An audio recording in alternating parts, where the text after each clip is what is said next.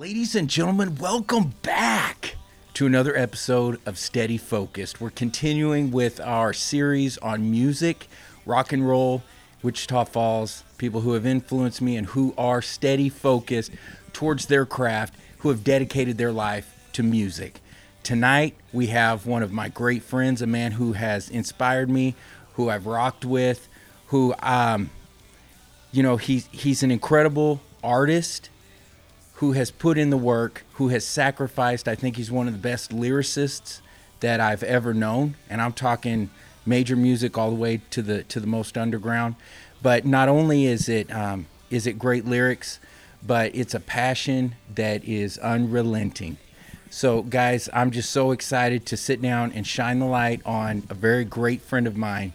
So please help me give a big, steady, focused welcome to my friend, Mr. Sean Snyder.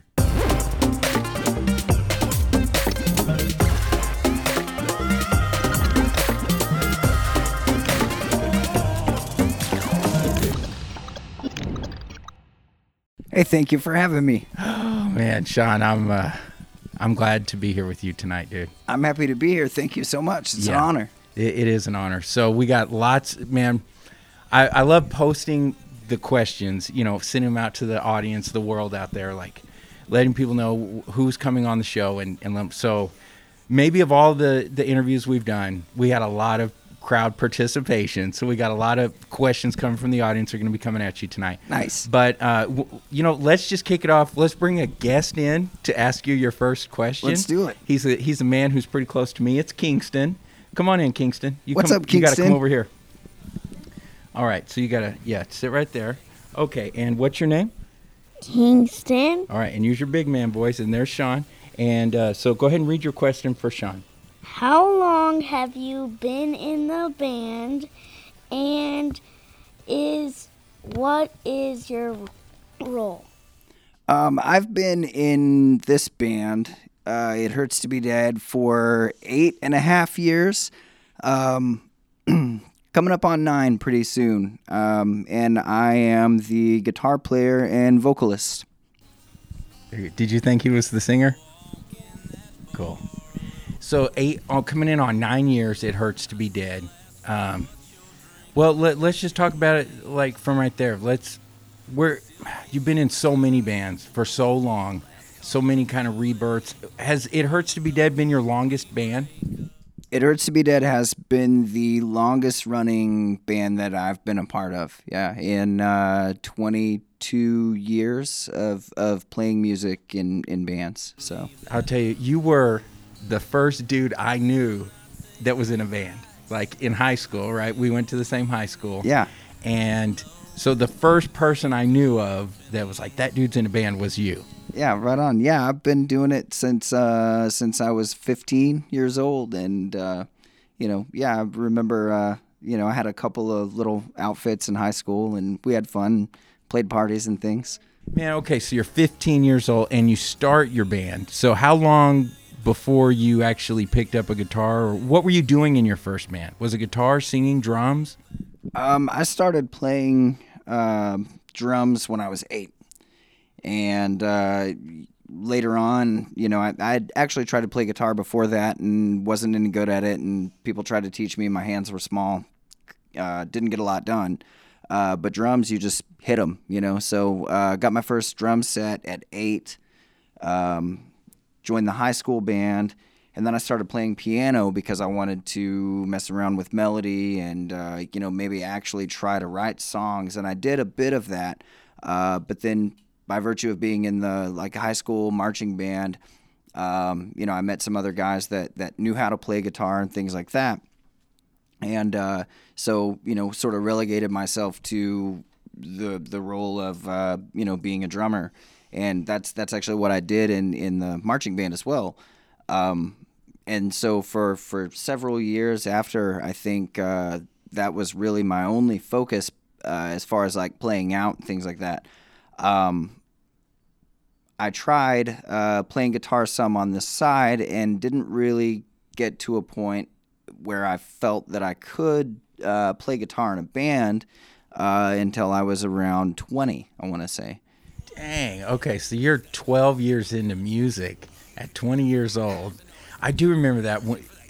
That was right. You were the band you were the drummer. What was the band? It wasn't 10 times 10. What was it? We had a couple of different names and a couple of different bass players, but it was myself and another guy that's in the scene here, Michael Hayes, now of Robert Paulson, and a lot of the time it would just be the two of us, and he ended up moving right down the street from me, and we would play and write songs, and then we'd have guys come in and play bass. But I think the first incarnation of that band, we were called the Beautiful Bastards. Yeah. Can I say that? Yeah, you can say whatever you want. You can say shit, damn, and Oh, all okay, that good. stuff. All right, that's my kind of show. Yeah, right. You get crazy. All right.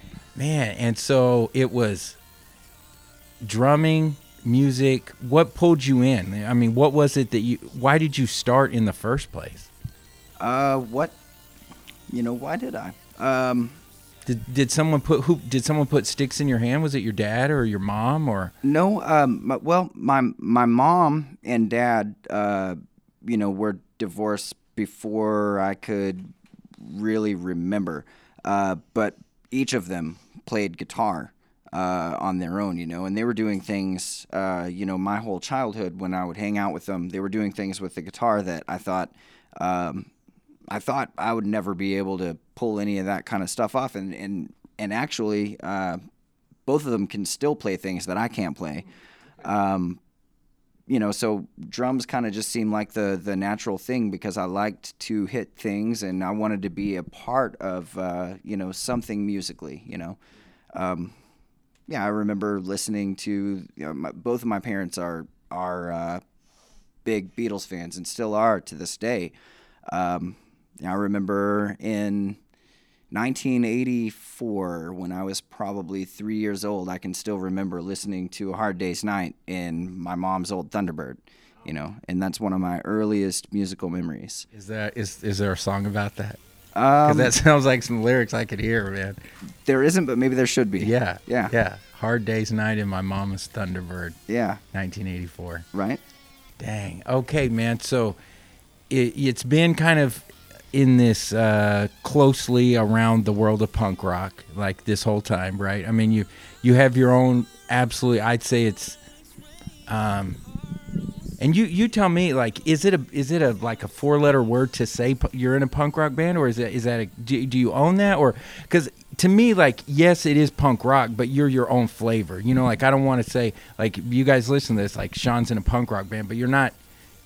Just this, like, you're fresh, you're your own thing. Yeah, absolutely. And I think that sometimes it depends on who you're speaking to, because to say to some people that you play in a punk rock band, may give the impression that there's not melody or there's not, redeemable qualities in that music for them as well. We are a punk band. We own it, and I don't think there's really another way to fairly describe what we do. But I feel that we're a punk band that can really, draw people in that aren't necessarily or haven't necessarily been fans of the genre. But I mean, that's what's great about punk music is that it can mean so many different things, and to some degree we like to experiment with all of that and beyond. And the melody. I mean, I'm a fan of genres all across, but I was thinking about it as I was getting ready for your interview to talk with you today. It's quite possible that of all of the bands and everything that I've followed over the years, I have had more of your albums than anyone. I know for sure I've had 5. Yeah.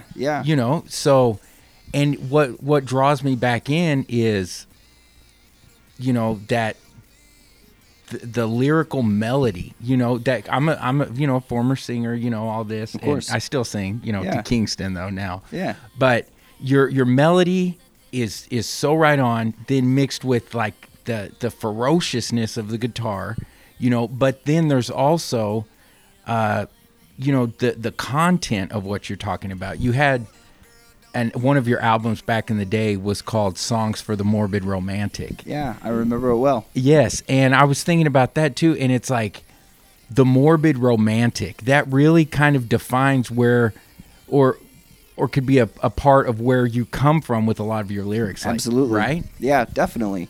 There are a lot of bands that sort of led me in that sort of direction, but I think that the time where my old band, The Advance, made that album, there was a focus on, creating something that was like very listenable, and it definitely had a lot of pop elements to it. But it's sort of that dichotomy of that and some darker undertones lyrically, and really expressing like maybe the darker side of myself or ourselves at that time. And to me, that was some of the most interesting music, and I've sort of maintained a part of that within everything that I've done to this day. It's something that I feel is pretty representative of who I am inside. So yeah, it's you walk the dark side, but with such this, it's beautiful. It's beautiful. It's dark. It's hurt. It's scary. At times. And so we talk about. Hand me that disc right there. Absolutely. Yeah. So we've got your brand new album right here. Your newest album. It's the latest. What? No, I don't know. Sit down. You're getting the dad interview. Yeah, it's good, man. You're getting the dad interview. So we got Old Habbits and Die Hards right here. Where did you guys record this one? That was recorded in Deep Ellum in Dallas at 12 Forward Sound. And it was produced by John Pettigo of John Pettigo's Magic Pilsner and The O's, and co-produced by Josh Fleming of a band called the Vandaliers. It was an incredible band, and they've just signed to a new label. Ryan Adams is on that label, so that's exciting for my friends, Man, I really love the production of this. It sounds great, and I think it really captured you and Kevin and Nick, like your performance on how you guys do it. And it's some of the I love the way you pushed yourself vocally to hit those melodies and really hit those notes, but then also back off a little bit, like kind of sit in the pocket a little bit more. And it was great. If it's cool with you, I'm just going to cue up one of these songs. What do you want to play? Black December? Black December would be a good one. Okay, Let's so talk to us. What are we about to hear? Like, talk about the story of Black December. Black December is, about a friend of mine who, had gone through some really unimaginable times in some of the most unfortunate ways. And, sometimes when people go through things, you can't always reach out and relate. You can reach out, but you, having not experienced some of those things, it's about my frustration of not being able to be better help, I guess. But it's one of my favorite songs to play live, and a lot of the time we open our sets with it.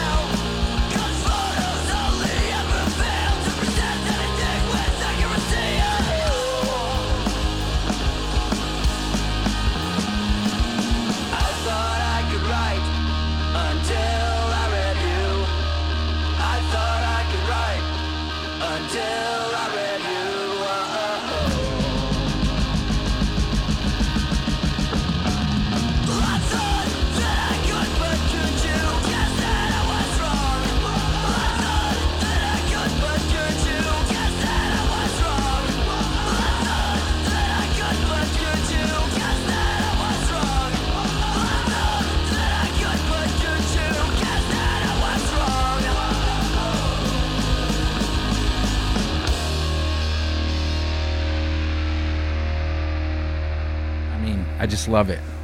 Why and where did the name for It Hurts to Be Dead come from? It Hurts to Be Dead was when we started this band. Every band, in my opinion, needs to have a drummer. And drummers are a rare commodity in Wichita Falls, or they were at least at the time that we started the band. So, I approached Kevin Gilmore. That's the guy I wanted to play drums for this band.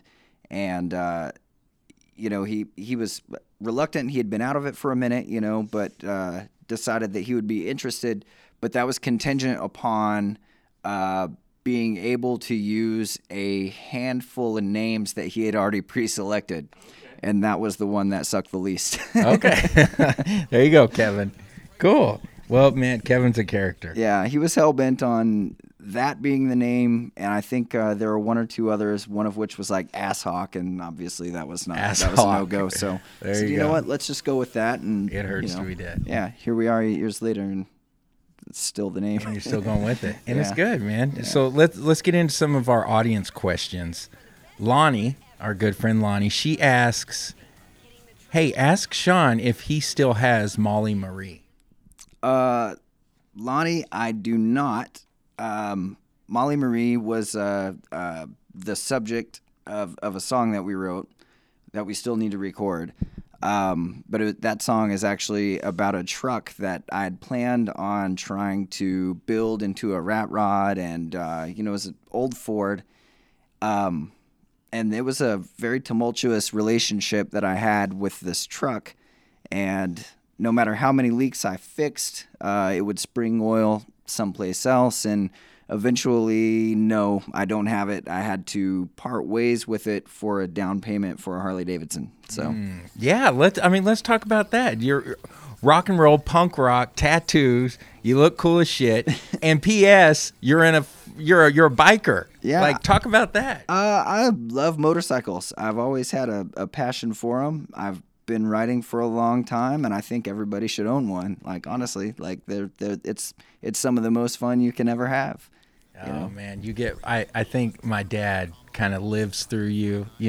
He follows you on Facebook, and he likes to talk with you about Harleys and stuff. And I've talked to Tom about Harley Davidsons a handful of times. Yeah. So he loves it, dude. He loves them, and yeah, it's like music, it gets in your blood, and it's just something that you have to do, I don't know, or at least I have to do. Brandon Graham, good friend of yours. He's been a big part of your musical career. Yeah. Brandon. Yeah, Brandon and I have been in a few bands together. He hits up and says, who have been some of your biggest musical influences, past and present, and what's motivating you to keep going after all these years? Biggest musical influences, past and present. God,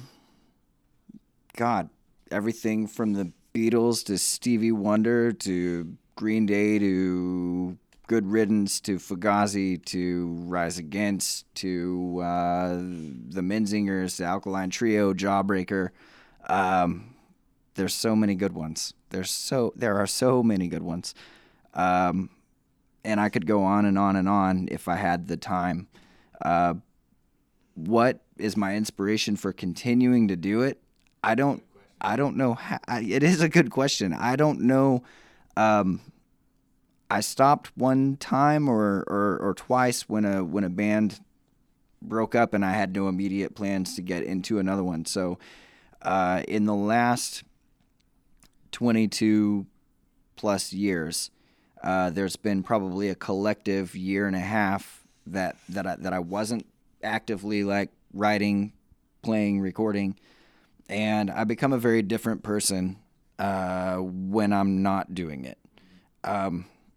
It's really like less about focus and more like a compulsion to do it. Okay. I need the therapy, I think, is probably the best answer I could give to that question. Dude, and that just pumps me up because I'm coming at my creativity kind of from a different outlet. But it's still a creative outlet. Absolutely. And there's a lot of people that watch this show, for inspiration and motivation. That just says it right there. Like, we're talking 22 years putting in the freaking work. And it's not about, like, dang, man, how many millions did I get? It's not about how many thousands of people are at my show. It's about Sean needs this shit to breathe, to live. And I'm like, that's a great way to look at it. I mean, I think a lot of us get to the point where it's instant gratification. I've been doing something for 6 months. Why am I not the biggest thing on earth? Talk to that. You've been putting in the work 22 years, and how do you feel if someone tells you, oh man, I've been doing XYZ for 6 months and I'm not the fucking star of the world? Right. I think that different people have different motivation for getting into anything that could potentially put you in the limelight. For me personally, fame has not ever really been a motivator for me. Like, it's been more about creating and having somebody to relate. So, performing is inherent because, it's basically like putting a signal out to see if anybody relates to that, For me, it's a very cleansing thing. It's not really ever been about, like, can we become the biggest band in the world or how big can we get? I think there are a lot of bands that, like, you probably work a lot harder toward that sort of thing, and you get in return what you put out, like, point blank. But for me, it's about, well, how can I most effectively express what I'm trying to express? And it's cool when people appreciate it and like it, but if our motivation was to be a much bigger band, we would be musically and aesthetically and every other way imaginable. We'd be a very, very different band. I don't know. I think everybody has different goals in mind, but I'm very satisfied with being able to do things on the level that we do them, especially after this long. It has been this long, man. Yeah. Well, that's inspiring to me. So, guys, I hope you take a little bit of that. I think those are big words. There's a lot to be said within that to anyway, just listen to that back. Let's hit it up with another question. We got maybe you kind of already touched on this, but our good friend Joseph Sanchez, he says, what's the itch that you still need to scratch? And that goes with one of the questions that I love to ask. What drives you? Why do you keep writing after all this? Because I know as soon as you put that album out, I know you already had probably 6 songs already written, and you love to write. Yeah. So why? I love to write. The itch that I can't scratch is, there are constantly things, whether it be societal or whether it be introspective, personal things. I always deal best with that,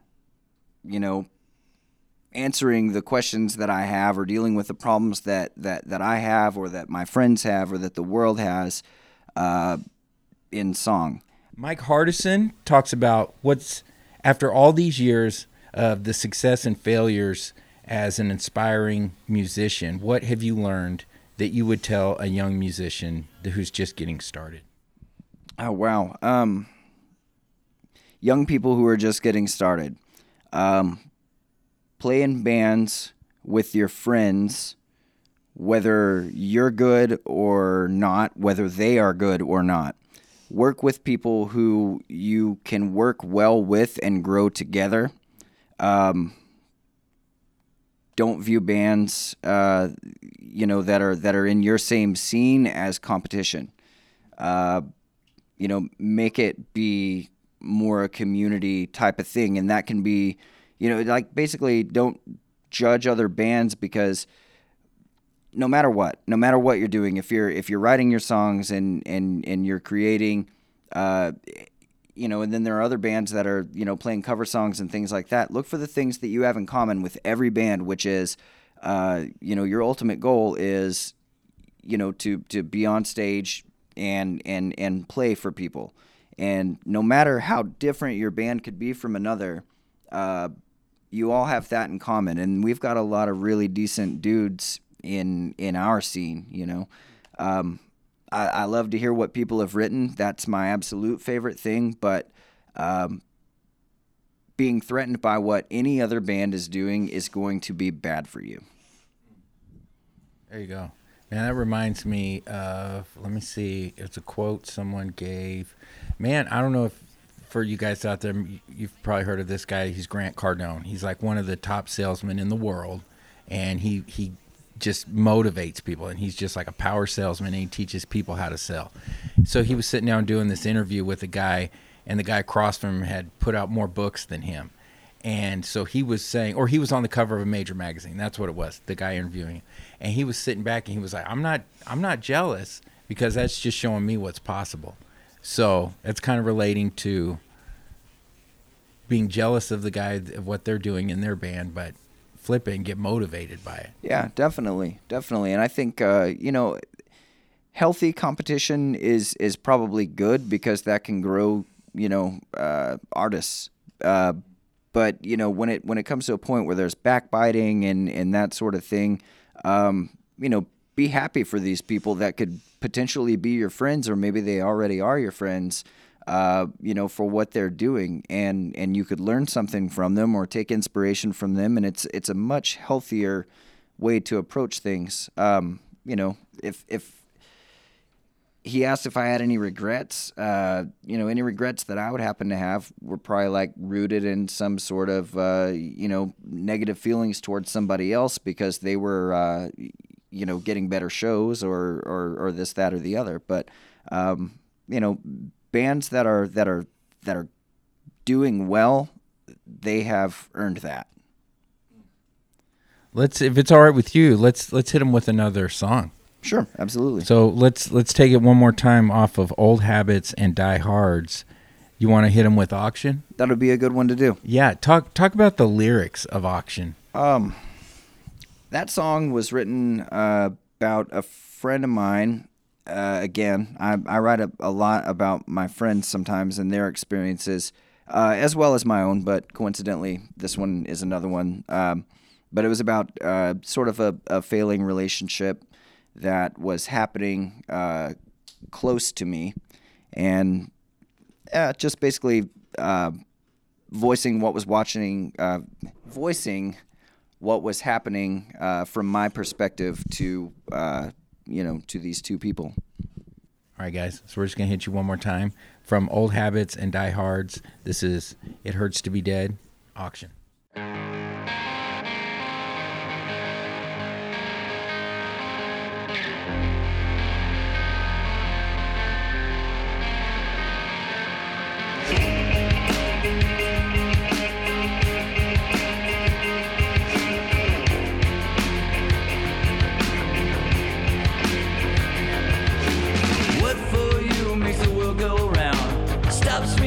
My tracks.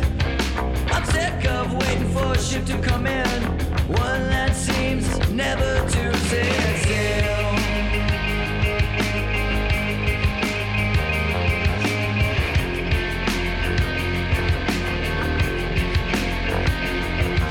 The void in me is all you see, through the absurd, waiting listlessly.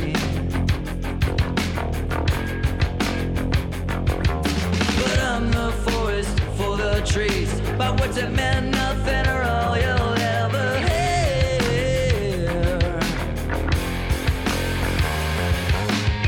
You took what you wanted, and you just left the rest for dead. I wanna know right now how much was wasted.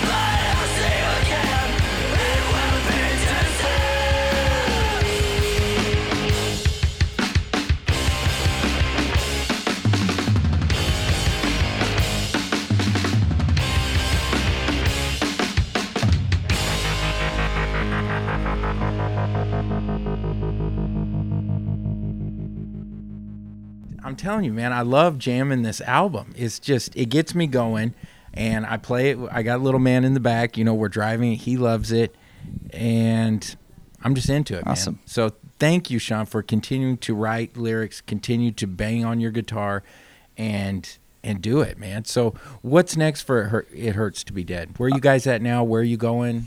Where we're at right now, we're kind of all busier people this summer than what we normally are outside of our band. However, we have been writing, and we're getting very, very close to needing to shop around for a studio again and go back in for the next thing.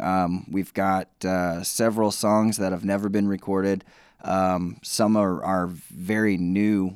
We've been doing a lot of writing, more so than playing out this summer. So, hopefully, we can go in someplace and get them recorded soon and have a new thing in the coming months. Oh, really? Do you think by the fall we'll have something new, possibly? I don't know that we'd have it out that soon. But probably record in the fall? Yeah, that would be a best case scenario, I think. Cool. Awesome. Man, Chris Robertson, he asks, are there any musicians that you would love to collaborate with? Man, there are so many that I would love to collaborate with. And I get asked that sometimes. We all do. It's a matter of having the time to do it. But musicians I would like to collab with, Chris Robertson would be a good one.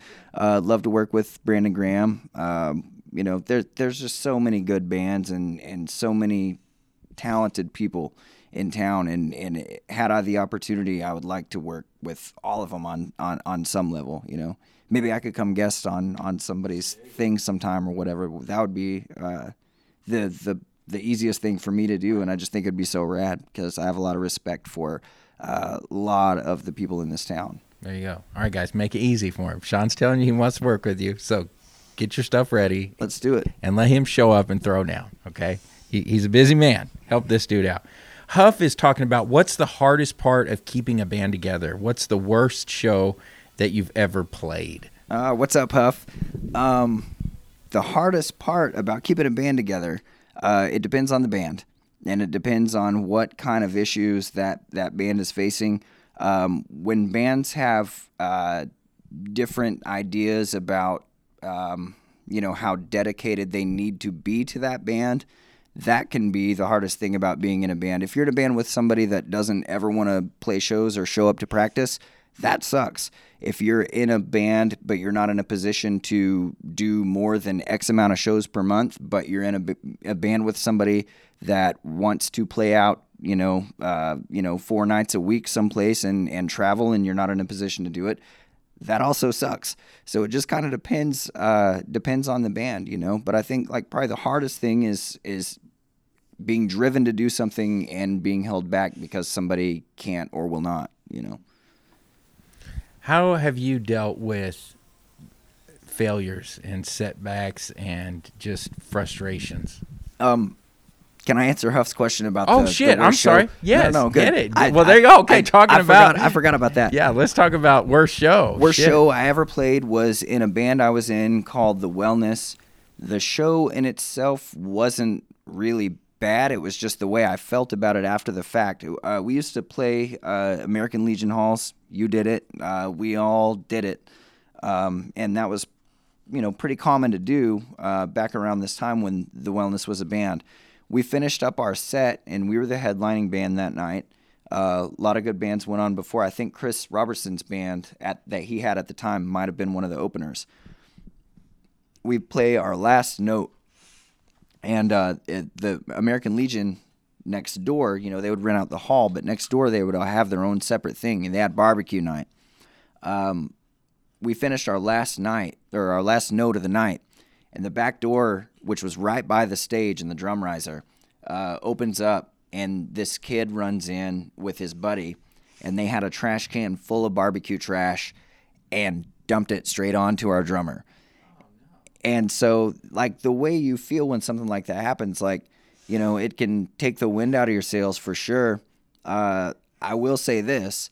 We loaded up all of the trash that we had picked up into my van and went and decorated that kid's parents' yard that night. So, all's well that ends well. But I would say, like, all my experiences as far as, like, this show, that show, the other, as many as there were to my recollection, as far as the way I felt about it, that was probably the worst. Yeah. Dang, man. Did anyone, well, I was going to say did anyone start crying, but it's like, this is not a time to cry. No, I mean, it was like funny to even us at the time, but I think like we got lamed out about it like later, like, man, what would like really motivate a person to do that, Like, and I looked at it as like that was a statement in response to, bearing my soul for 45 minutes or whatever it was, but it may not have been that. It was, antics, and it was kids, and we were kids at the time. So, it may not have been that, but yeah, having barbecue dumped on you, when you're playing, that's not good. So yeah, I wanted to respond to that story, part. dude. I don't think I ever heard that. Yeah. It was at the 169. Yeah. If you're out there. Yeah. Yeah, you made it. You made it. You went down in history, so I hope you're happy. Right. Rock and roll. Shit. Yeah, I mean, if you want to answer, like, how have you dealt with failure over the years? Like, how do you deal with it when you get in that slump? It's difficult. You're always looking for better platforms to release your music, or at least like, I always was, especially more so when I was younger. There was a particular day we were lucky enough to get on a showcase, and we got turned down, not the band I'm in now, but a band I was in before. We got turned down by Sony, Epic, and Mercury Records all in one day. And that was disheartening to a point until you realize, like, it's not really about that. Like, on some level, you can always do what you want to do, and I think that's the best way to approach a failure, is to, sort of take things into your own hands. And yeah, maybe we wouldn't be able to distribute, the way that any of those labels could or anything like that. And of course we cannot. But you still get some satisfaction out of taking the reins and doing for yourself, Mm. So put your own destiny in your own hands. Yeah, absolutely. And I think even more so that's important today, even more so than back then, because a lot of bands are making their own way and sidestepping, especially the big labels like those, financially, you'll find yourself in a better position by doing that most of the time anyway, unless you just happen to be really, really lucky, which, you work hard, but you have to have some luck to get to that level as well. Well, Sean, I think that's, let me just double check and kind of look through our things here. Yeah, well, this was just a cool comment, but Dusty Spain, one of our friends, from back in the day, he was just talking about that he knew you but didn't know you close, and then ran into you years later, and it was just it made such an impression on him about how kind and humble and considerate that you are. Dusty, so. I have always thought the same of you, my friend. So, thank you so much. That's really nice to hear. Yeah. Do you think having this outlet, this punk rock outlet, allows you to center yourself? Yeah, I think it's absolutely essential. I wear many different hats throughout the course of the day. I have a family and I work for a living as well. That definitely balances out, everything else that I have in life. And, when that's not going on, things get thrown out of balance. So, for me, it's not even a question. So what is it? Describe this. You step out on the stage, you got the people out in front of you, they're pumped up, they're screaming, and you go into that first note. Yeah, well, I mean, that's a best case scenario. Okay. So or nobody's in the house. Yeah. Best case scenario. We'll speak to that. yeah, I mean, I don't know, man. It's almost like autopilot. Like at that point, the songs are written. We've played them 100 times, and we're there for whoever shows up. So, if there are a good amount of people in front of us, that's the best. We love it when it's like that. And, at that point, we're there to have a good time, and we hope everyone else does too. So, writing, recording, performing, which is the best? Writing. Yeah. That's, I mean, because whether you ever record it or perform it, you've gotten that out, and it needs to come out. So yeah, I'd say that's the best. All right, Sean. Well, final thoughts.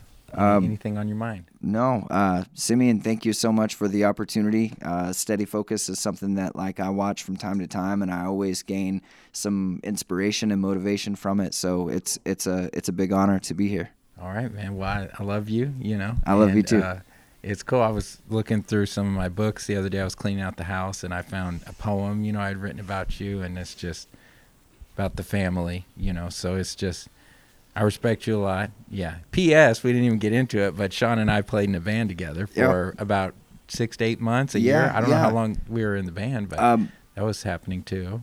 Downstairs was the band that gave me the opportunity to get out from behind the drum set, start playing guitar, contributing to writing. Yeah, I'd never played guitar in a band before that. I was always a drummer in bands before that. So so that is absolutely significant, and I'm glad that you mentioned it. Get you guys some of that. Yeah. Some of that history. All right. Well, Sean, let's end this episode. Let's play us out with another track off of your new album, or your latest album, Old Habbits and Die Hards. What do you want to play? We got The Clattering Structure, Slurring My Apologies, or Killing Me. Let's do Slurring My Apologies. All right. You any lead up? You want to talk to us about the story? Just about being drunk and sorry for it. I'll tell the story. Mostly it was just I'd gone to a party, and I was waiting for my significant other to meet me at that party. And by the time she showed up, I was already destroyed. And, once you're at that point, you can be sorry, but you're not going to stand up and make it right, So it's that was kind of my way of trying to say I was sorry for it, All right, guys, before we hit play on this has been an awesome episode. Very thankful to sit down with Sean and help kind of share his story a little bit. I hope you guys got something out of it. If you did, hit the comment, share this with somebody, tell somebody about this man, because it's been a great episode. And yeah, we're just going to keep coming at you. We got new merchandise for Steady Focused. It's going to be rolling out pretty soon. So I appreciate everybody with the feedback and kind of telling us what direction we should take it. So until next time, I'm your host. I'm your number one, Mr. Simeon Hendricks. And this is Steady Focused.